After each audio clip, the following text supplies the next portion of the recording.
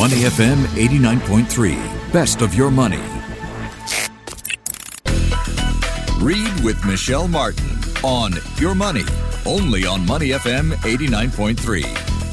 He's written about football, fatherhood, and now he's taking on the children's genre. Neil Humphreys is a brand new book out, Nightmare at the Museum. It's the second, I believe, in a series, Princess Incognito, A Nightmare at the Museum. It's been released. Read it with your kids this weekend. Neil Humphreys joining me live. How are you, Neil?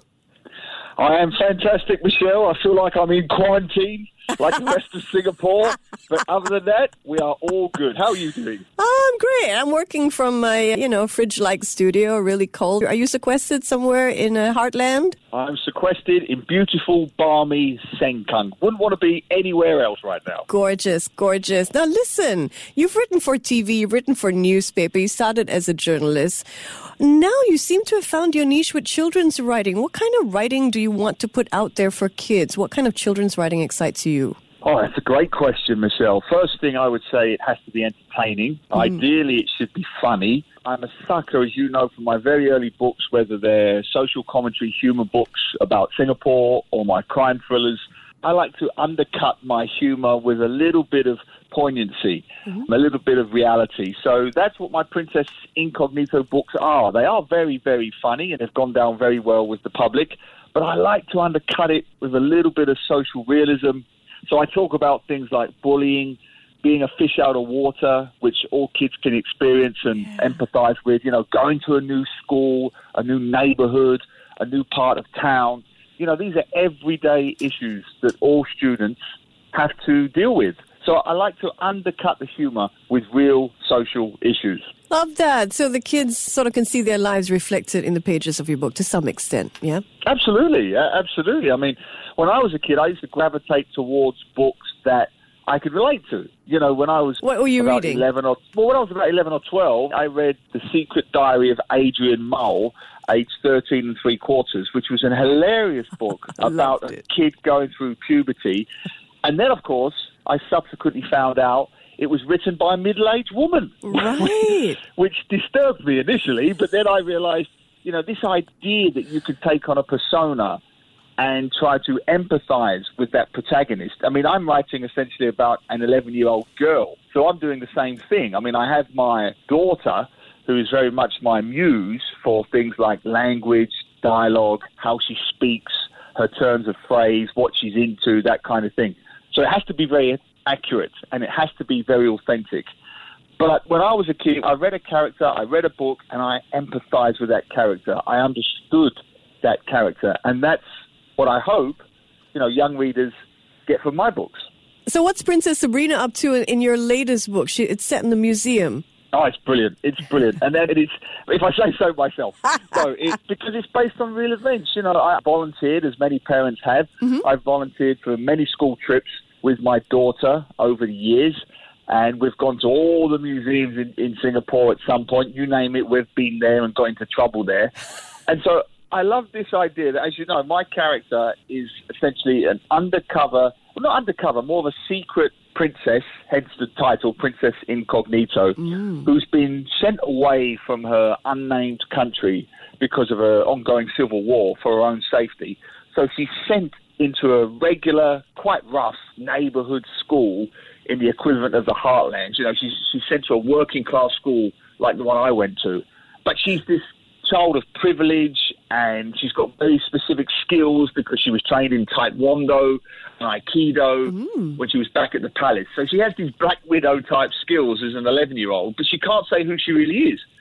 So she goes to the local museum on a school trip with the rest of the class, and lo and behold, when they get there, she finds out there's a brand new exhibition on royalty and young princesses around the world, and she herself is featured in the exhibition. Oh, no! So it becomes a race again. I mean, it's the most frenetic book I've ever written, Michelle, because it's literally a 150-page race against time around this museum.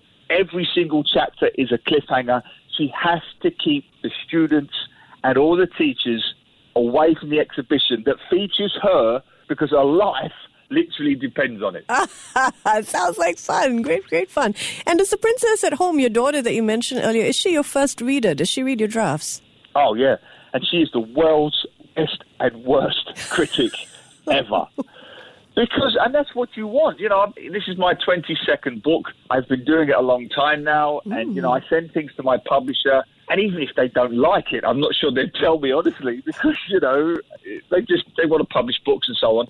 But my daughter, I will read. I do it every single day. I did it last night with the third book, which I'm just writing now. And she will tell me, that's boring. I mean, she'll just say, that's boring. That's not funny. I don't get that. You know, no child my age would be seen dead saying something like that. So it's very blunt and it's very in your face, but that's what you want, right? There's no real point sugarcoating it, because if my own 11-year-old daughter doesn't get it, doesn't relate to it, doesn't believe in it, I've got no chance with 11-year-olds in Singapore or anywhere else in the world, have I? So she is the world's best and worst critic. She's wonderful. That's terrific. I always think writing for children, you know, they're a tough crowd, really tough crowd to get laughing. The toughest. Yeah. So tell me why this series of books, and how long is the series expected to expand to? Well, it's funny when people say to me, you know, it's a very good question. You've gone from non-fiction to fiction. You've gone from adult crime thrillers to middle-grade readers. I mean, this book is targeted to around 8 to 11-year-olds. How is it different? How is it difficult? For me, the same rules apply, Michelle. Very simple. Everything I write, fiction, non-fiction, has to be steeped in reality. And this series actually came from my daughter. And I tell this to students across the country when I do assemblies and talks. Stories are everywhere. And I prove it with the origin of this story. This story came to me, Michelle, in a 5-minute walk at Little India MRT station. Love it. I was with my daughter. This is absolutely true. She was about 9 then. And we were walking from one train to another. You know, it's an interchange. We were walking from one train to another. And I started to talk to her, Michelle, and she went, "Don't talk to me." What? Don't talk to me. Why? I am a secret princess, and no one at Little India MRT is allowed to know who I really am. Wow. And I said, "What are you?" She said, "No. And she just did this whole thing where I wasn't allowed to talk to her. And then I said, "If you're the princess, I must be the king." And she went, "Nope, you're too ugly to be a king. So you could be the bodyguard instead." So I had to pretend, Michelle, we had this whole role play between one train to another where I was her secret bodyguard. She was this exiled princess. We worked out the enemy, the villain in the book would be a school bully, and so on and so on. We even came up with the names. So I tell all students this: between getting off the train at Little India and walking to our second train to get the Purple Line, in a 5-minute walk, I had 3 of the main characters. I had a basic plot. I had a protagonist and an antagonist, and I had a reason to empathize with the character. And that was all within a 5-minute walk. So for me, all my stories have to be steeped in reality. Yes, she's an exiled princess, but every issue she has, being a fish out of water, bullying, absentee parents, often being left alone, these are issues that girls, boys, any age, in any school, should be able to empathize with. I hope she's getting a cut of your takings, Neil. Yeah, don't say that, Michelle. Don't say that. I hope she's listening. She'll probably listen. This is not the first time this has happened. I've got a previous series, as you know, called Abbey Rose and the Magic Suitcase.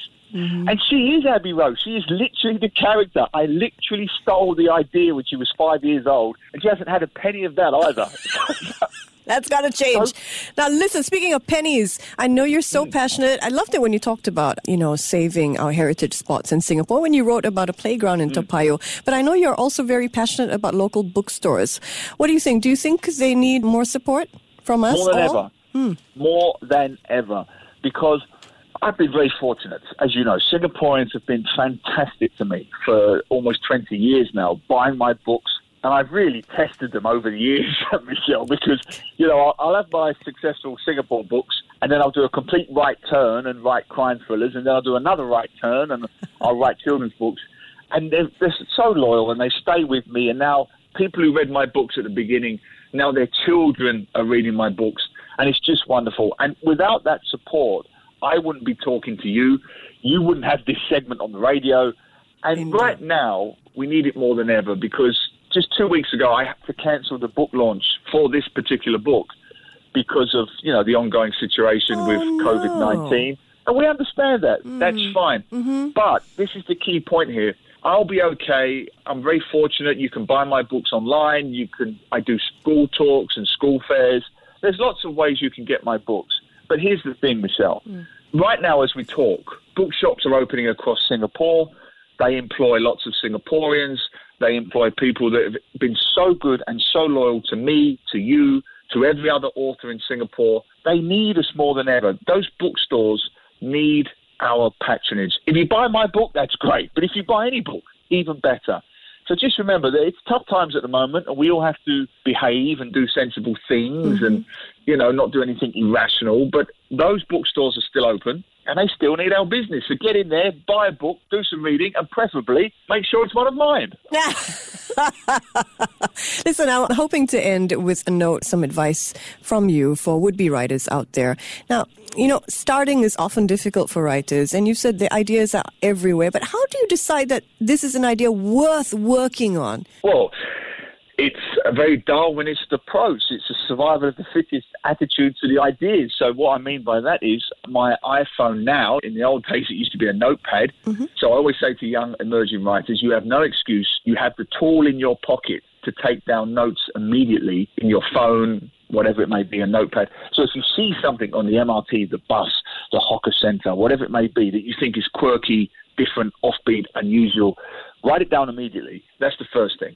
And sometimes you have these wonderful ideas that when you get back later, have a cup of tea, take a deep breath, you realise it's not such a great idea. But that's okay. But the point is you keep accumulating these ideas. And then you start taking this Darwinist approach where you think, well, that thing I saw at the hawker centre, that's not great.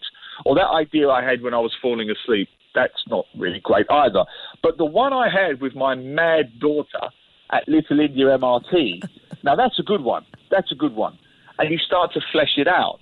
But you can't flesh it out, Michelle, if you haven't literally written down every idea you had along the way. And people say, not every idea I have and not every observation I make is going to, manifest itself in a future book. No, it won't.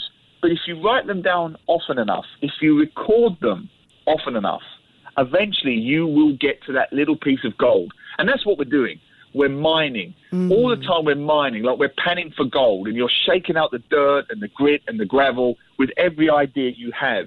And then eventually, if you keep going, you keep panning away, you will get that little piece, that little gold nugget that then you can then polish and work on. But you can't do it unless you're recording your ideas all the time, every single time you have one. And then you just filter them until you get to the best one. Just terrific. Great talking to you as always. You sold 300,000 books. We hope you sell millions more. Neil Humphreys there. His new book is Princess Incognito, A Nightmare at the Museum. To listen to more great interviews, download our podcasts at moneyfm893.sg or download the SPH radio app available on Google Play or the App Store.